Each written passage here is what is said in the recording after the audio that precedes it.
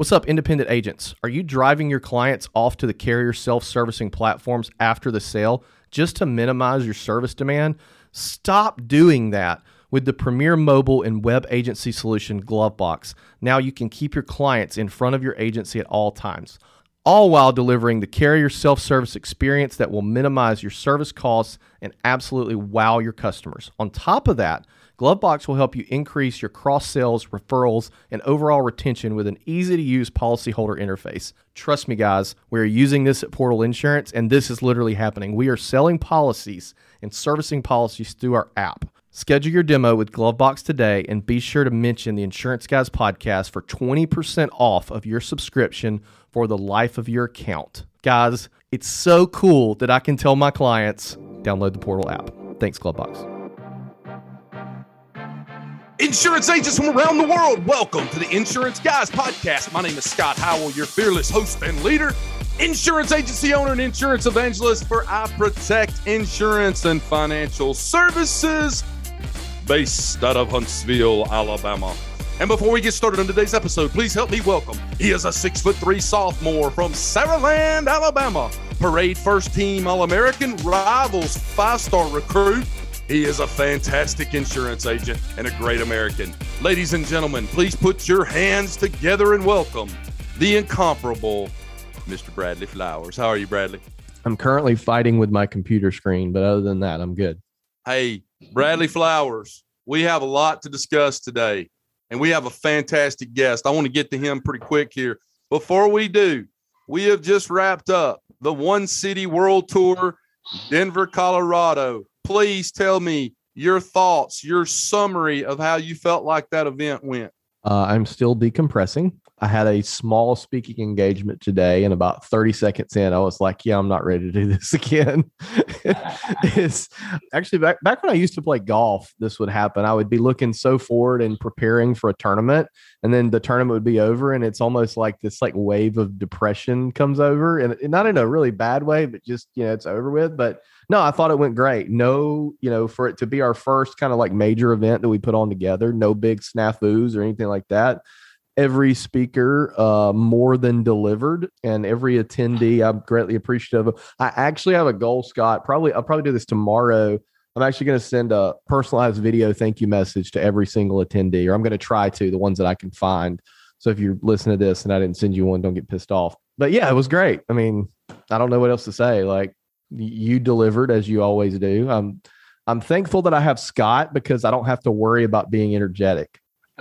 Well, I appreciate you saying that. My big takeaways from the event were the following. Number one, we've got a lot of great people in this industry.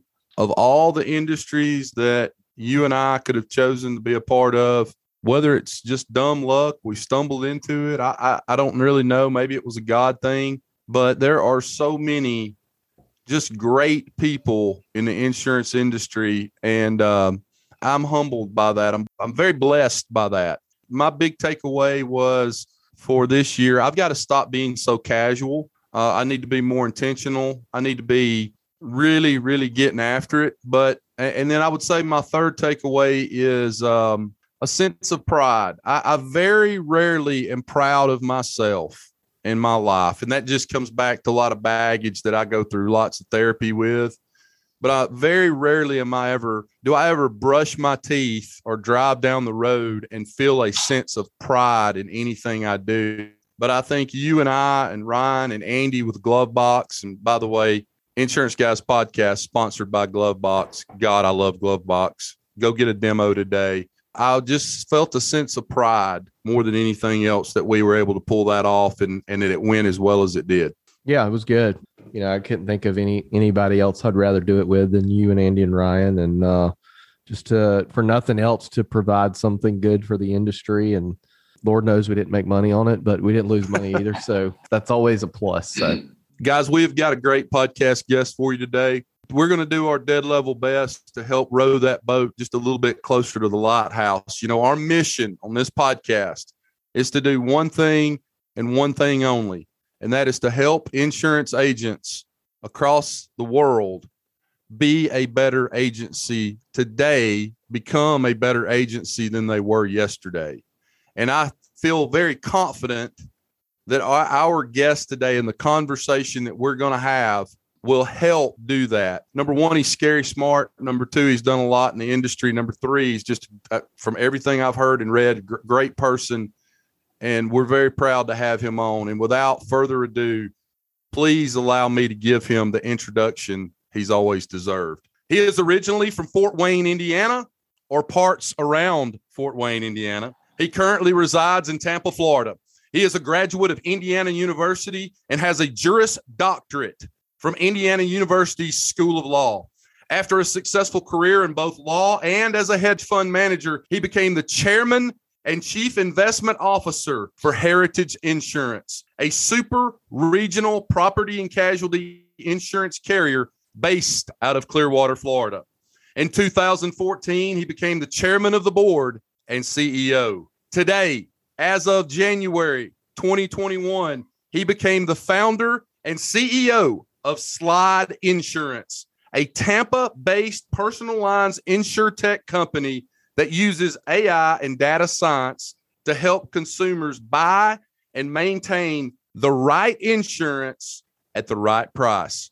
Ladies and gentlemen, it is my profound honor today to introduce to you first-time guest on the IGP, Mr. Bruce Lucas. How are you, Bruce? I'm doing great. Thanks for having me. What an introduction. Thank you for being here. I am so excited to have you on this show. I've been reading a lot about you today. Listen to Forbes episode maybe that you were on. Am I correct about that? Yep. I like a lot of what you said. But before we get started with all the questions that these insurance agents have put into my brain in the last 5 minutes that are just all garbled up in there right now, go back, get in my DeLorean, and talk to us a little bit about how you got in the industry and bring us up to today. Yeah, that's it seems like a long time ago, but it really wasn't. It's funny, I never considered a career in insurance. I was a lawyer at a big international law firm. My claim to fame, Scott, is that I represented Enron in their Chapter 11 proceeding. That's about as far as away from insurance as you could possibly get. From there, I went on and I started a hedge fund in 2008 doing distressed energy with Cargill. Did that for a few years, had a great run, retired in my early 30s. Got bored, teamed up with some local guys around town. We bought a bank and I thought, I'll go into banking. No, I didn't like banking. Not my cup of tea. So I started looking around for opportunities in 2012. And I was really drawn to the opportunity in Florida homeowners. And at that time, you had Citizens Insurance, which is the state-run insurer, had 1.5 million policies. They changed the rules. They let you come take whatever you wanted. It was an instant way to get a lot of top-line growth and pretty profitable business. And so I scratched together $60 million, started Heritage Insurance. And from there, we were meteoric. It's quite a ride that we had. We went public 20 months after launching the company. Our initial investors made 9 times their money in less than 3 years. Grew the company to $1.2 billion in annual premium in 15 states. Did that all the way through the end of last year and got bored again. And then so I decided I'm going to go do something brand new and started an insurtech, and that's how I got into Slide. So there's a lot to unpack there. There's so much to unpack there. So much. First of all, let's just go back to the Enron saga. I didn't say it. I knew you were going to go back to Enron. I was like, Scott's going to be all over that. Was it just boredom and, coming up with all the legal responses and sitting through court proceedings, or was it sexy? Was it like, like this sexy thing to get to do that? What was that like? It was a bit like boring sexy. Yeah. And, there were times where it was like watching paint dry and, typical lawyer stuff. And you're arguing with people and drafting briefs and motions, et cetera. And then there were times that you're in deal mode and it's high octane and it's nonstop. And I had an office in Houston, New York, and London. And I would rotate between the 3 offices. And each of those 3 were different experiences. Right. You go to London, you go out with the guys afterwards to the pub, you get a couple of pints. That's where they live. And then in the morning, you're negotiating a $500 million deal. You know, it was a little bit of, kind of like rock and roll over there. Yeah. And then movies, not really. Kind of Netflix movie type stuff in some way. Yeah. Yeah. And the interesting thing too is like I've read all the Enron books, of course, and seen the documentaries, and it's like I worked on some of those deals, and I know the inside story. And it's very fond memory. Great people, really, really incredible people. There were a handful of people there that did some bad things, right? But 99.9% of the people there were salt of the earth, honest to the core, hardworking. And, they got a bum rap out of it. Well, there's a guy I follow on Twitter. I'm trying to find his name, but he's kind of came on the scene here lately. And he is either the current owner or current founder of Chili's.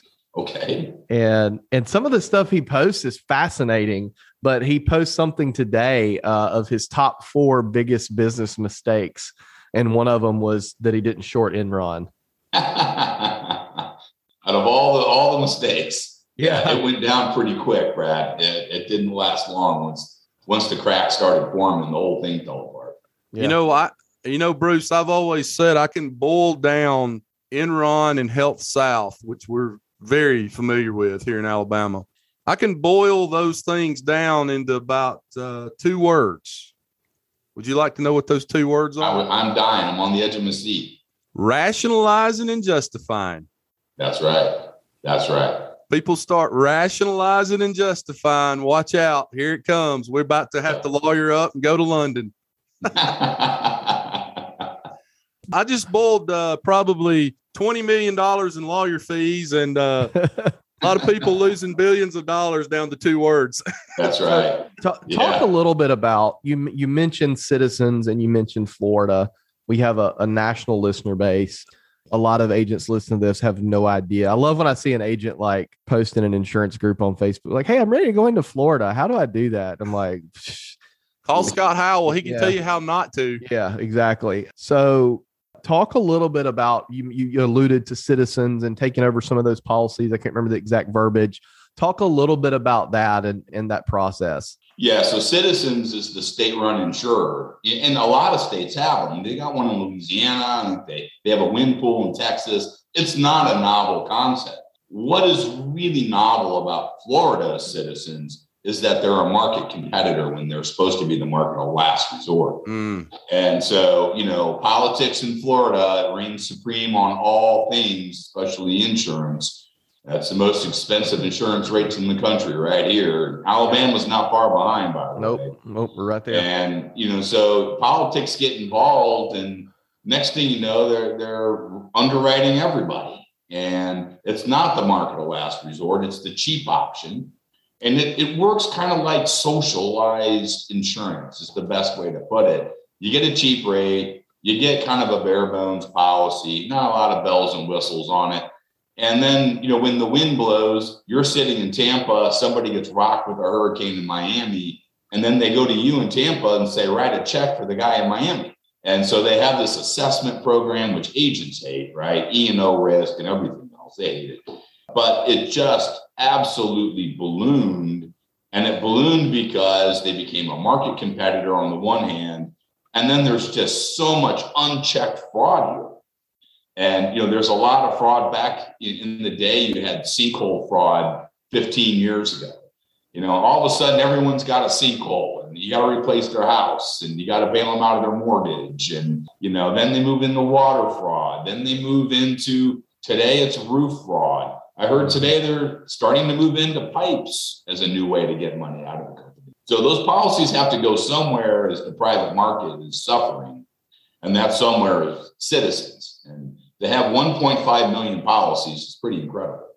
Yeah. So correct me if I'm wrong on this. So if you and I wanted to start an insurance company, we could go into Florida and we could essentially take over a bundle of Citizens policies. And those people would then get a letter and say, hey, now you're a part of Bradley and Bruce's insurance company, essentially, right? So you have these carriers that come in and take these over. Talk a little bit about that process, because that's something I think other states aren't as familiar with. By the way, everybody that's listening to this, This blows my mind. Go ahead, Bruce. It's almost like the assigned risk pool with workers' comp, kind of. Yeah. Sort of, but you get to cherry pick the policies. Correct. Yeah. So you get the underwriting file, you get the loss file. So if they filed any claims, you know what's in there. You get to model them in advance. And 10 years ago, the system was really easy. You send them a letter, they tossed a letter in the garbage. They're a customer of yours. That's all it took. It was a negative notice. So, you send out these notices and it gets mixed in with everybody's junk mail. In the trash can it goes. Next thing you know, you've got 200,000 customers. And you take it over midterm, you pay nothing for it. And the economics of that takeout is a business in and of itself. In our line, the number one expense we have is reinsurance, right? Reinsurance is everything. We're a finger in the tropics. Is that 60% of gross revenue is reinsurance? Yeah, it's darn close. I think my last year at Heritage on $1 billion of revenue, I think I spent $600 million on reinsurance, right? So it's expensive. So what you don't get that back. You don't get that back. No, it's gone. That's a safety blanket, right? That's right. And you have to have it because when Irma comes through, you got to pay all the claim. But so what you would do, what's interesting about it is if you follow the numbers, and that's something I'm great at, you take the policies in October or November every year. It's right at the end or tail end of hurricane season, nothing blowing in the water, so you're safe. And then you don't have to buy any reinsurance until June 1st. So you're literally getting a policy for 7 or 8 months with no reinsurance costs, no acquisition costs, because Citizens already paid the agent commission. And so the profit margin in that 8-month window, massive, absolutely insane. And then on June 1st, when you got to buy reinsurance, things start to look more normal. Right. What do you see as the problem with this takeout program? What's the biggest issue?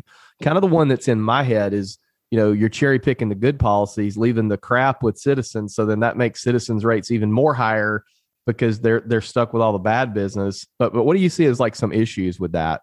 Yeah. So the rate thing is, again, politics at play. And they cap the rate increase in Florida at 10%. So if Citizens needs 30%, you're only getting 10. And most years they get beat up a little bit by the politicians. They only take 7. And so as you look at Citizens today, their prices are way under market. They're not sustainable for anybody, private market or them. And, that's a huge risk. And you're right, Brad. You go and you are underwriting and cherry picking the best policies, leaving kind of the worst ones there. But that's the way the market's supposed to work because it's the market of last resort. These are risks nobody wants. I mean, Who wants a 120-year-old house that hasn't been updated, right? Yeah. I mean, they got to have insurance. So it's a good risk for Citizens, not a good risk for us. Yeah. So that leads us to Slide. Yeah. You are sitting at your desk playing paper football with yourself at your desk at Heritage, bored out of your mind. And I'm kidding, by the way. I know that. No, it's actually not that far off. So you're like, listen, I got to go find something to do that gets the juices flowing. And how did you come up with Slide? And how do you see that? I mean, I know you guys are in your infancy stage right now. Yeah. Haven't been around real long, but how do you kind of see this thing progressing and give us a little bit, give these agents some nuggets here to talk about? Yeah. So when I was at Heritage last year, I got to give credit to the board. I mean, they gave me one hell of an extension to stay. It just didn't excite me anymore. Right. And I need something new. I want to innovate. I like to create things. I like to do things differently. And coming from old world insurance carrier, I can tell you that on the technology side, we're eons behind where we need to be as an industry. I don't know what it is about insurance, but it tends to be a round peg, round hole kind of business. Mm-hmm. And it's been done this way for 50, 100 years. It's got to continue to be done this way. And, I thought about it and I said, well, I really want to innovate this business from the ground up all the way through every aspect of the company. And I wasn't really sure how to do it when I told them I was not coming back. But I spent the better part of a year working out that business plan. And I was shocked at what I found out there in terms of artificial intelligence and underwriting and claims, and, how you quote, everything from how you quote a policy to how you pay a claim and buy reinsurance. You can innovate with technology now. And it's hard to take an old company with existing systems and make them a modern tech company. It's like pushing against a wall of water. You get nowhere except knocked on your can. And I knew I had to do it from the ground up. And that's really what started me on the slide journey about a year ago. And so tell us what differentiates you from the other carriers out there that I'm sure you studied for a year to determine taking the good stuff from this one and leaving the bad stuff from that one to get to where you are today. Yeah, the number of people they ask all the time, what's the first thing you did when you were putting Slide together? They're thinking I did something incredible. I sat with data scientists or something. No, the first thing I did was I sat in an agent's office and said, let me see you quote policies. Yep. It's that basic. And what I saw was shocking. I cannot believe how much time and nonsense an agent has to go through to quote a policy. It's incredible. Some of these quotes were 30, 40 minutes long. And I'm thinking, how the hell are these companies even in business right now? We've got to modernize this. We've got to simplify this process. And you look at old school underwriting and all the questions that you have to ask and all the buckets and boxes that have to be checked. And I'm looking at these things and I'm saying most of the stuff's totally irrelevant. I mean, who cares about 90% of it? It just really doesn't impact the risk. And so that was the very first thing I did. And so you're speaking our love language right now, by the way. Keep going. We love this. Yeah. And that's the first thing I did was think about changing the user experience. Yeah. And I'm a big fan of agents. I'm not like these other insurtechs that are all DTC and they're trying to put agents out of business. They're out of their mind. They don't know what they're doing. It's all about partnering with good agents and making their life easier. And if you're going to reinvent the insurance paradigm, you have to start with where the source of business comes from, agents. And so our process gets you through a quote in about 2.5 minutes. And we pre-fill almost everything. Hey, if in Florida, we got to get these funky things called wind mitigation reports, right? To give you all these credits, 4-point inspections, which everybody has. Most companies won't even let you bind a policy until you submit those things. We're different, right? Send it to us in 60 days. Yeah. You're trying to run a business. You're trying to get a sale. Maybe you don't have that form right now. On a lot of this stuff, I can actually re-engineer the building codes in Florida, and I can give you all the wind mitigation credits going back 20 years. And I just give them to you automatically. You don't have to give me any. I know they're there. They're in the building code. So it's a lot of things like that we do to simplify, modernize the experience. And, replacement cost estimation for us takes about 5 seconds. It's an address, select the finished quality, done. Right. And if you don't like it, you want to change it.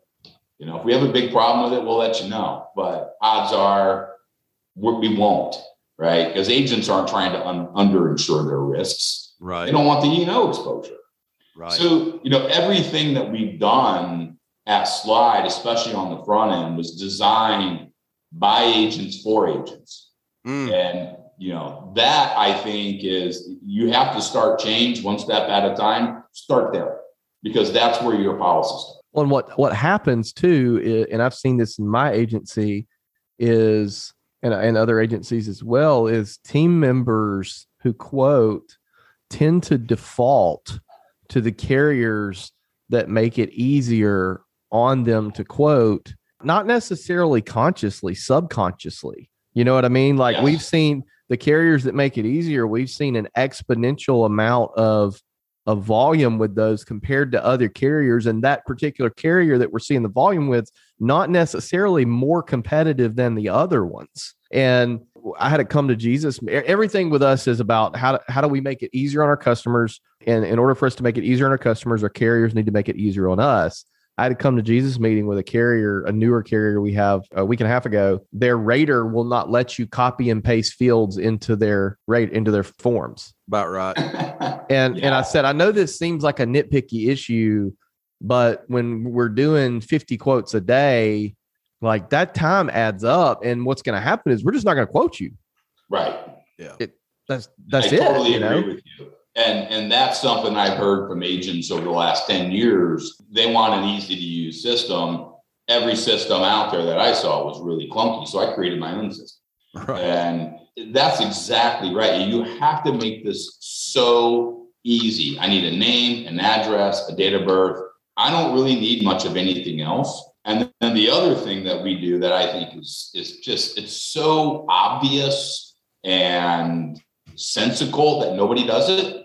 Almost every agent I know goes in when they quote a policy, they're quoting almost the same default coverages. Yep. You want a 2% deductible on wind and 500 on AOP. You want 300K on life, whatever your formula is as an agent, 90% of the time it's the same formula.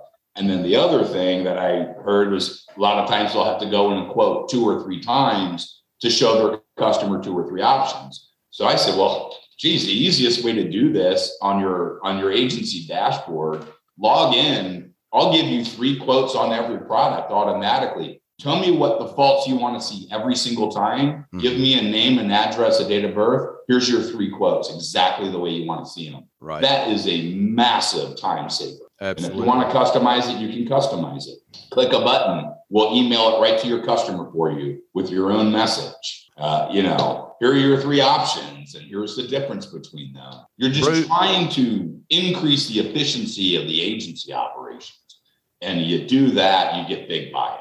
Well, and what happens too, Bruce, is all these direct-to-consumer carriers, I go back and forth with the CEO of Ken on Twitter because I disagree, or not on Twitter, on LinkedIn, because I disagree with I know 90% of what he's saying is BS, but and he's pandering to his investors, and he's not he's not what he's saying he doesn't believe. Anyway, Bradley, who are some of his investors? We can talk about that later. Anyway, one thing these direct-to-consumer companies find out is that their customer acquisition cost is through the roof. Insane. You can't make it work. And not to mention, even on Google, the words around insurance is the most highest pay per click you could possibly imagine.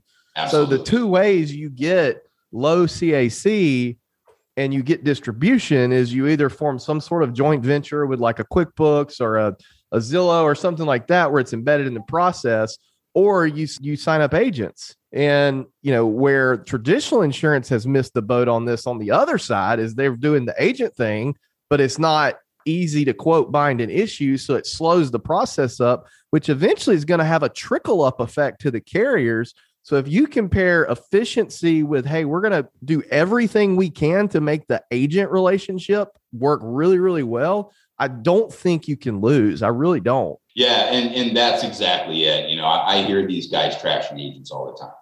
And, good friend of mine and proud to say a supporter at Slide is a guy named Jim Masiello. And Jim was the founder, chairman, CEO of SIAA, which is the biggest independent agency network. He was a board member of mine at Heritage. And, when you take the time to really learn how valuable the agent is in the process, it's indispensable. And I see these guys all the time, in the insurtech space, just trashing agents. They're a dinosaur, just like the old world insurance companies are dinosaurs. What they don't understand, number one, is agents control the business. Let's just start there from a business standpoint. And then what they also don't understand is that the agent is servicing the policy. I mean, who do you think the call goes to first? From an insured, it goes to their agent, right? Yep. They're vetting people, they're verifying information, they're making sure you're getting a good underwriting risk. And your point about CAC is right on. That's the one thing I told our investors from the get-go, is that the customer acquisition costs of some of these companies are just I mean, they'll never make a profit as long as they're alive and we're alive. It's just never going to happen. All they're trying to do is build up policyholders. That way it looks good on paper to the investors whenever they exit or IPO or whatever. That's all it is. It's the first wave of insurtechs. I put all of them in that bucket. And the first wave of insurtechs, they're all formed by tech guys. And I'm sure they're incredibly brilliant people in their own right. They don't know anything about insurance.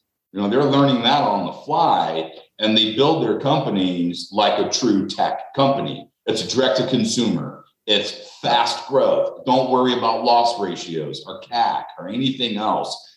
And I've been saying it for years that you're going to see a crash in that first wave, because at the end of the day, you have to be able to make money. There's not an endless supply of money to prop them up. And if you can't outperform traditional P&C, then what's the value, right? I mean, who wants that? I'll just go buy Allstate. And, so you look at that, and the way they structured their companies is just wrong. And I know one company, and I won't mention them by name, but their CAC is about $1.50 for every dollar of premium. Now, that leaves no room for SG&A, claims, and reinsurance, let alone profit. They'll never, ever turn a profit. And if we create enough hoopla and we say enough things that are buzzy and controversial, and our CEOs active on Twitter, and we get enough attention, more people invest in us. There's some truth to that, right? Yeah. And I haven't seen anybody go to a pure CAC model works.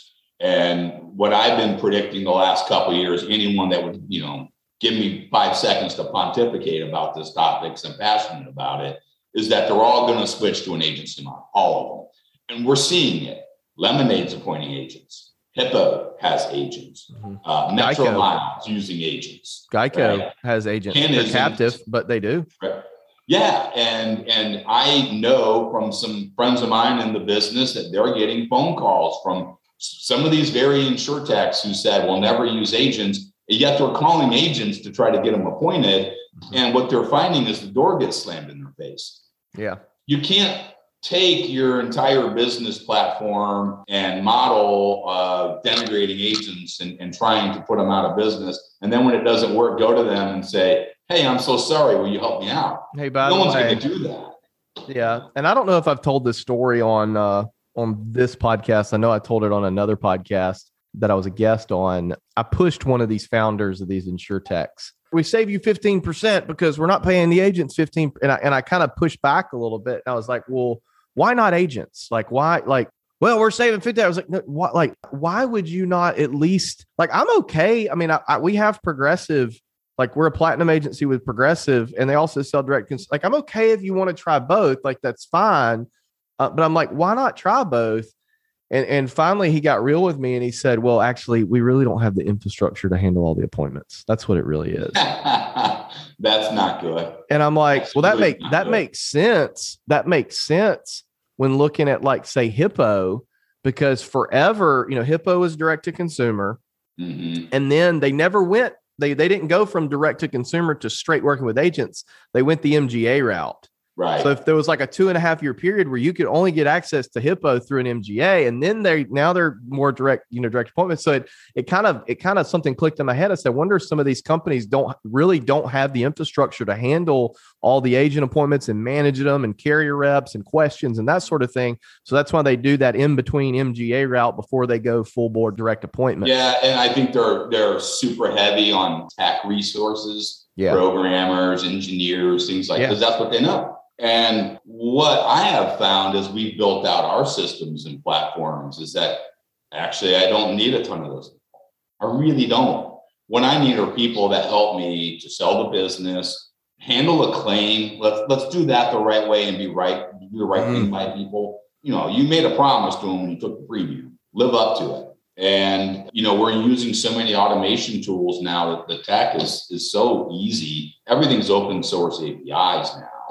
It just, the handshake between different tech platforms is easier now. You don't need an army of software engineers behind the scenes. You just don't. But you got to have people that are doing inside and outside sales that are liaisoning with the agents.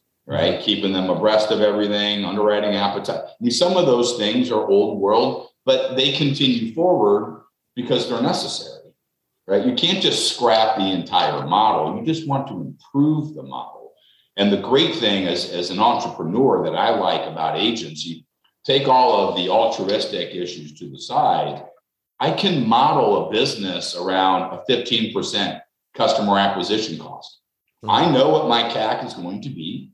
I only pay that CAC if I get the premium, and I can structure that in my rates, and I can build a business around it.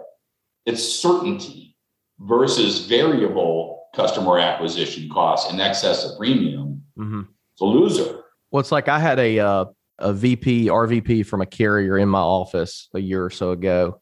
And I'm not going to say who it is, but it's a carrier that sells through the independent channel and also has captive agents. Yep. Put two and two together, listeners. And she told me, she said, we are very much leaning towards the independent. They gave us an appointment that day. We did it from a strategic standpoint. That way, if someone goes to one of those captive agents, why would you do that when we have them as well and all of our other carriers? It was more of a chess move. Slide's technology is way better than theirs, I promise you. And I haven't even seen Slide. Anyway, she said, we're very much leaning towards independent agents. And I said, can I guess why? And she said, sure. And I said, because when a client walks into one of your captive agents' offices, by the way, I'm a husband of a captive agent. That model works. But when someone walks into their office, they are going to try to mold that account into something that fits with your carrier, versus if they come to me and they're not the perfect client for you, I'm going to put them somewhere else, which leads to a lower loss ratio for you. It leads to a higher retention for you and an overall better customer experience and probably a longer client lifespan. And she said, bingo. That's the other thing with the CAC on the direct and consumer carriers is there's probably a decent amount of adverse selection as well, where you're getting a lot of crap business. You know, I have a crappy claims experience, therefore, or my roof is falling in. It's easier for me to trick this technology online than it is for me to trick this agent who can Google my house and say, wait a minute, that's not going to fit with this carrier. So you probably have a lot more of that too than you would if you deal with an agent. That's a really, really good point. And I totally agree with that, because you got to understand that their business plans in the InsurTech world, it's only growth. It's just growth. That's it. Grow. And there's no stop to it. So you'll take anything. You know, I was talking to a good friend of mine who was at pretty high up at National General. Now they're part of Allstate. But, you know, they had a book of business and they were trying to sell this book of business, and it was awful. I mean, horrible business. And they recognized it. They're like, we're getting off of this. Let's try to get some money out of it and sell it. The only bidder was one of the big InsurTech we've already mentioned. And, you know, she told me, she said, Bruce, you know, I told them straight up, like, this is a bad book. Are you sure you want it? And the response was, yeah, we'll take anything. As long as it increases the top line, we don't care. Wow. And so, you know, think about that, right? With that mentality, you don't care about adverse selection. No wonder you're running 100% loss ratio. Was that the one that got them access to all 50 states so they didn't have to go do all the filings or something like that? No, this was just a standalone book of business. Gotcha. Yep. Hey, Bruce, you said something on that Forbes interview that I started flipping desk over in my office. I was so excited about. And I'll add to it, you know, never since Jesus walked on earth has there ever been a client of an independent agent ever call and say, I didn't buy insurance from you, Scott. I bought it from Travelers. That has never happened, not one time ever in the history of the world. But you were talking about how at the end of the day, and this is something I've been preaching for 4 years, I don't care how people buy insurance. But at the end of the day, what everyone wants is a Scott Howell standing there holding their hand through a difficult claims process. That's right. And you mentioned that. You said, now you didn't mention the agents, but you said nothing else matters besides making sure we have the resources and the ability to take care of people when they're having their worst day. That's right. But before you answer, let me say this, because I've been on my soapbox about this for a while. What I have seen in the past year is it disturbs me that it seems as though a lot of blue blood carriers are treating claims more and more like a cost center, and we're going to do everything we can to get out of paying claims when that is the only reason they are in business. That's exactly it. You have to put yourself in their shoes and understand why they bought that policy to begin with, to protect their number one asset in their life, right? For 99% of us, your home is your number one asset. And it's more than your number one asset. It's where your family lives. It's where memories are created. Right. It's your life revolves around that. And if you are not going to do right by the policyholder when they file a claim, you're going to have big problems. See, that one person's going to go tell 20 people. Those 20 each tell 20. And before you know it, your reputation is mud. Right. And I took a different approach at Heritage. I started a construction company within Heritage called Contractors Alliance Network, because I got sick and tired of seeing these contractors go out to the insured's house and rip them off. Right. And, do shoddy work, and all they want is to get their life back. And so I started this construction company. I was shocked at how receptive everybody was to it. You'd call on a claim on water. I was usually out there in 2 or 3 hours, suck up the water, dry out your house, make sure if you have any mold, I mitigate it, put your house back together. I could replace your kitchen. I could build the whole house if I wanted to. And I did sometimes.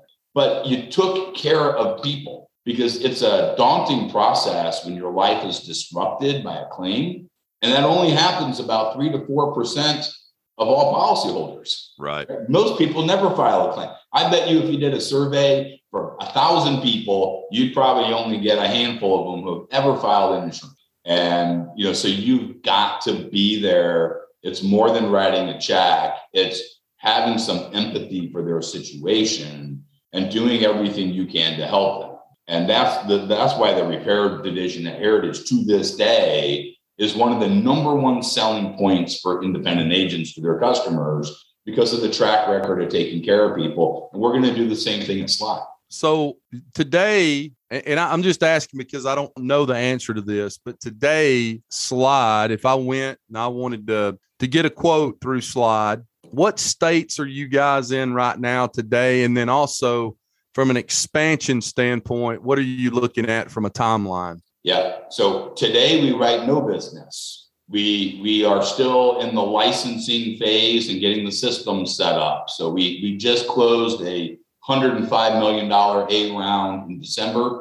And, so we're still in our infancy. We will be this year launched in 5 states: Florida, South Carolina, New York, New Jersey, and Rhode Island. And then I think by the end of 2023, we're in all the Gulf Coast states and all the East Coast states. Whatever I have to do to get you to come to Alabama just a little bit earlier, just let me know.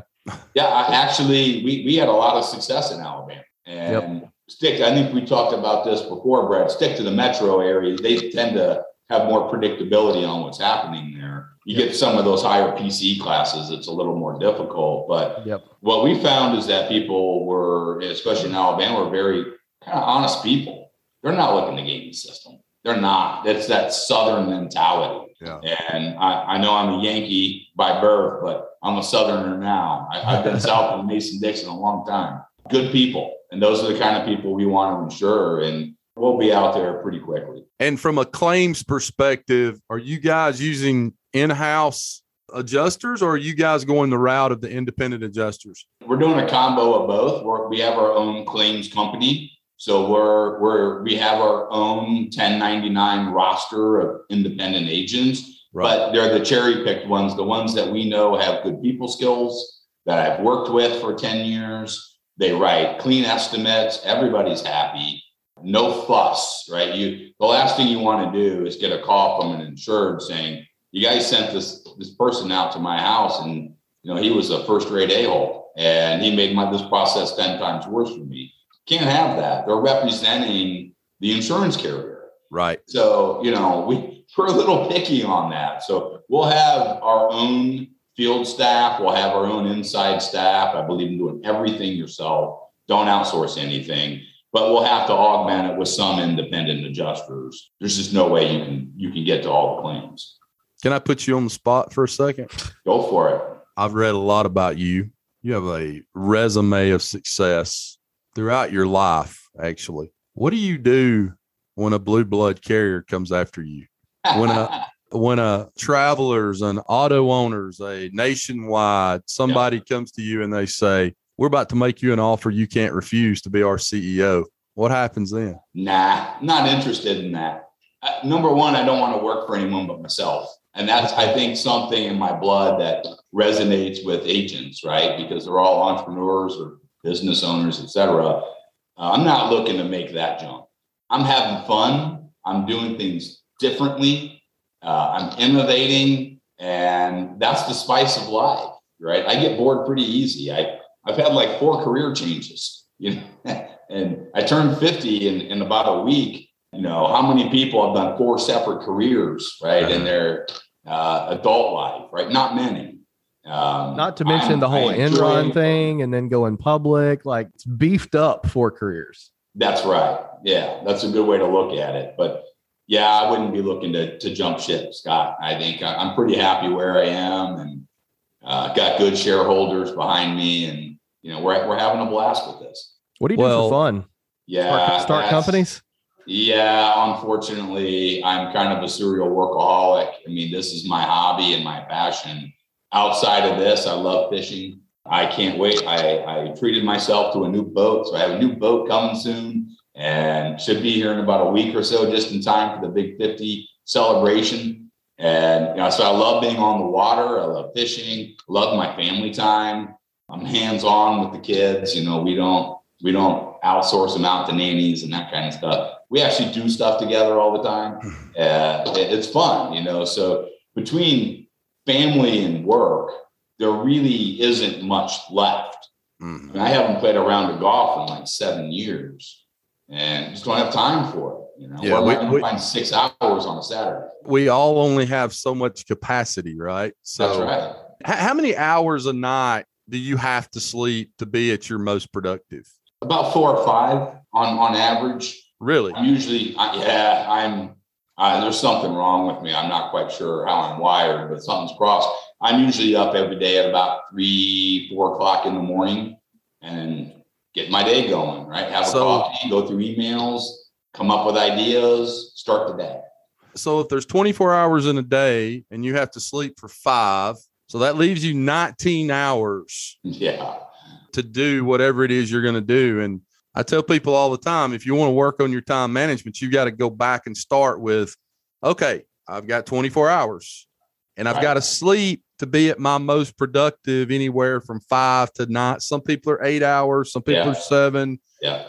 You're lucky that you're 5. But then the first thing you back out is sleep. And now that only leaves you with 17, 18, 19 hours a day. That's right. It's tough.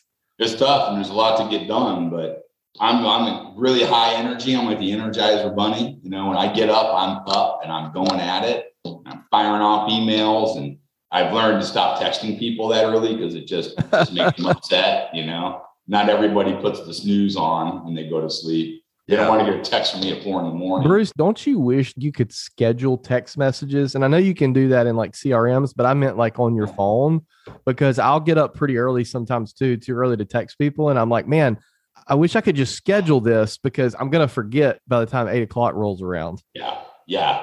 What I do is I type up the message. I just don't hit send and back out. And then when you go back into the message, it's already there. Yeah, exactly. That's actually a good point. That would be cool to say, have a delay send on this, right? Apple. 6 o'clock. Yeah, exactly. I'll tell you something about sleep, Scott. Yeah. So I have a new baby, Bruce. He's 4 months old. No sleep for you. No sleep.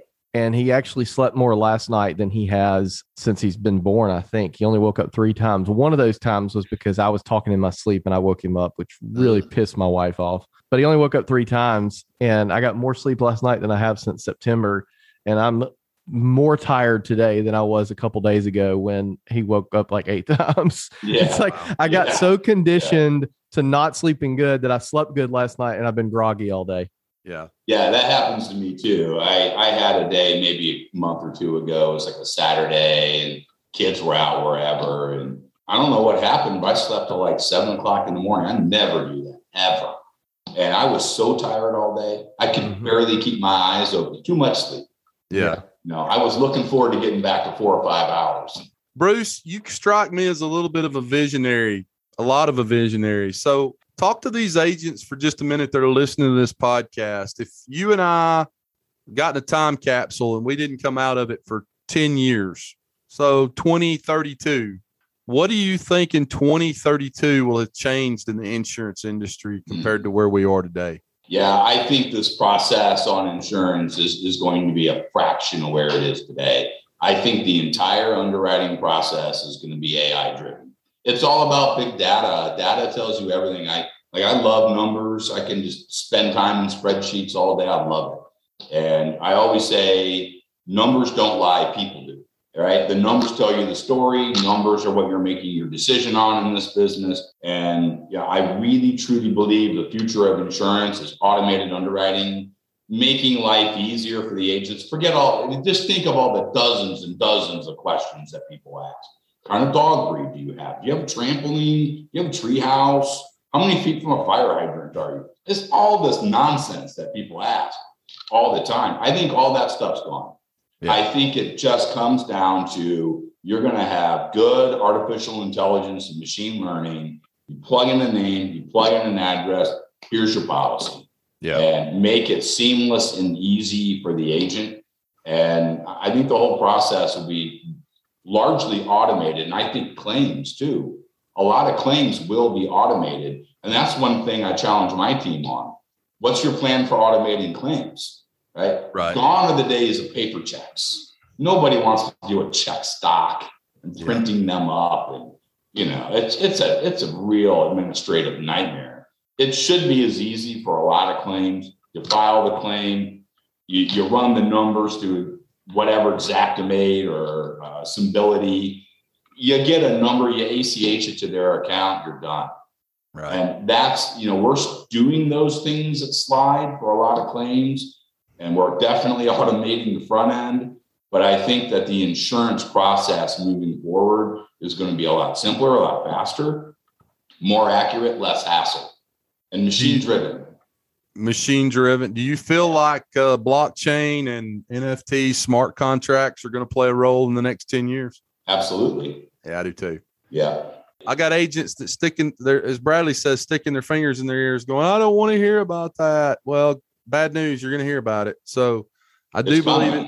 Yeah, it's going to affect the industry in a positive way. I don't think it's going to be a negative way, but it's going to simplify. It's going to, you're going to be able to put claims and policies on the blockchain at some point in time that are going to be able to speed up things. It's just going to be, I think it's just going to make it easier for everybody. What's interesting is you have people who are considered visionaries, but are demonizing and downplaying blockchain and Web3 and crypto and all that kind of stuff, which is interesting.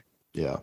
Which is going to give way for more experts, Right. But one thing I do think will still be around are agents. Yeah. And the reason for that is, you go forward in time 30 years, we're still human. Right. We still want human interaction. We still want someone to help us go through this process. You're protecting your number one asset. That's not going to change. And there's that human interaction that I think is at the core of this industry. And I just don't see a world. I've heard people say, agents won't be around in 20 years. I beg to differ. You go talk to anybody out there, even the millennials. The millennials get confused by insurance. What do I need? Yeah. Why do I need it? How much is it? You got mortgage companies that require certain things, and it can be a complex and confusing process. And then when you get a claim, you really want someone that's there, your representative, saying, I got this. Yeah. I know they had a claim. I'll call them. I'll smooth it over. I'll take care of this. They want that interaction. And I think we get lost too much in technology controls everything and forget that we're all humans at the end of the day. And part of our DNA is that human interaction in pretty much everything that you do in your life. I mean, who's happier today working at home during COVID the last 2 years, not going out anywhere? You couldn't go to restaurants, nothing. Right. You're isolated. You're miserable. Why? We crave human interaction. And I think that's particularly true when you're protecting the number one asset that you own. Yeah, I would agree. I think the one thing that keeps agents in play long term is when someone has the worst day of their life, whether it's their home burning down, tornado blows the roof off, kids are having to get med flighted from the interstate because of an accident. I don't care how much technology you have. Nobody wants to call a call center in Des Moines, Iowa. Yeah. They want somebody's cell phone number that they can call and say, hey, I got a big problem. That's right. Big problem. That's right. I totally agree with you. And I think, this is a service business at the end of the day. Yeah. And you have to be there to provide the service, both you as an agent and us as the carrier. Right. Bradley, you got anything else before we cut this thing off? Nope. I think it was great. One piece of advice you can give these agents out there that are, in all different parts of their career. Some have just started. Some are in the 5-year club. Some are in the 10. Some are in the 20. What's one piece of advice you could give them from a very, very successful business owner? You have to stay hungry every day. You got to wake up every day with fire in your belly. You mentioned at the start of this podcast, new year, you got to get at it, right? Yep. And you have to have that. And if you don't, somebody else will, and they're the ones who are going to get the spoils. Correct. I think as agency owners and entrepreneurs, and you have staff to take care of, family to take care of, you got to wake up every day and be passionate about what you're doing. If you're not passionate about what you're doing, you should probably find another profession. Yeah, that's a beautiful ending. Guys, listen to what this man's saying. He has been very successful in his career, and he's about to already has embarked on a journey that I think is going to be very successful. And by the way, before I end this, for agents who are interested in getting maybe pre-qualified or at least getting their names on a list of potential agencies that may get contracts with Slide, what would they need to do that? Yeah, you can contact us through our website, www.slideinsurance.com. We have a general email box for inquiries for agents. Go there, click, send us a message. We're launching Florida first. I think South Carolina second, Northeast will be the third rollout later this year. But the Florida market's huge. There's a lot of agents here. And let me tell you, they need capacity. Yes, badly. Definitely. Badly. We're happy to help, right? Guys, as I always end every podcast, rewards come from action, not discussion. Let me say this. For each one of you out there today, your book is being written, okay? My book is being written. Bradley's, Bruce's, all of our books are being written. What is that book going to be about when it's all said and done at the end of the day? Go out today, make money for your family, get your ass out from behind that desk today, go out into the big bad world, build relationships, build a great team that can help you reach the goals and have the freedom and live the life that you want and you deserve to live. Go out and do that. Make money for your family, make money for your wife, for your husband, for your kids' college fund, and for your parents that are struggling out there today. Go make money for them. Write good business for the companies that you represent, and write good business for the agencies that you represent. Bradley Flowers, I love you. Thanks, Scott. Thanks, Bruce. Thank you. It was a real pleasure. I'll come back anytime you'll have me. Door is wide open. Thank you so much for being here. Guys, you are listening to the Insurance Guys podcast. We love each and every one of you, and thank you so much for being a part of our family, and we look forward to seeing you back here real soon. Take care. Thanks for listening to the Insurance Guys podcast. If you need to know more about me or you need to get in touch with Scott, you can always reach me at theinsuranceguy.online.com or email me at scott@iprotectinsurance.com. And if you need to get in touch with Mr. Bradley Flowers, go to portalinsurance.com or email him at bradley@portalinsurance.com. Guys, we love you. We thank you so much for listening to our show and being a part of our family. And we look forward to seeing you again next week on the next episode of the Insurance Guys podcast. Take care.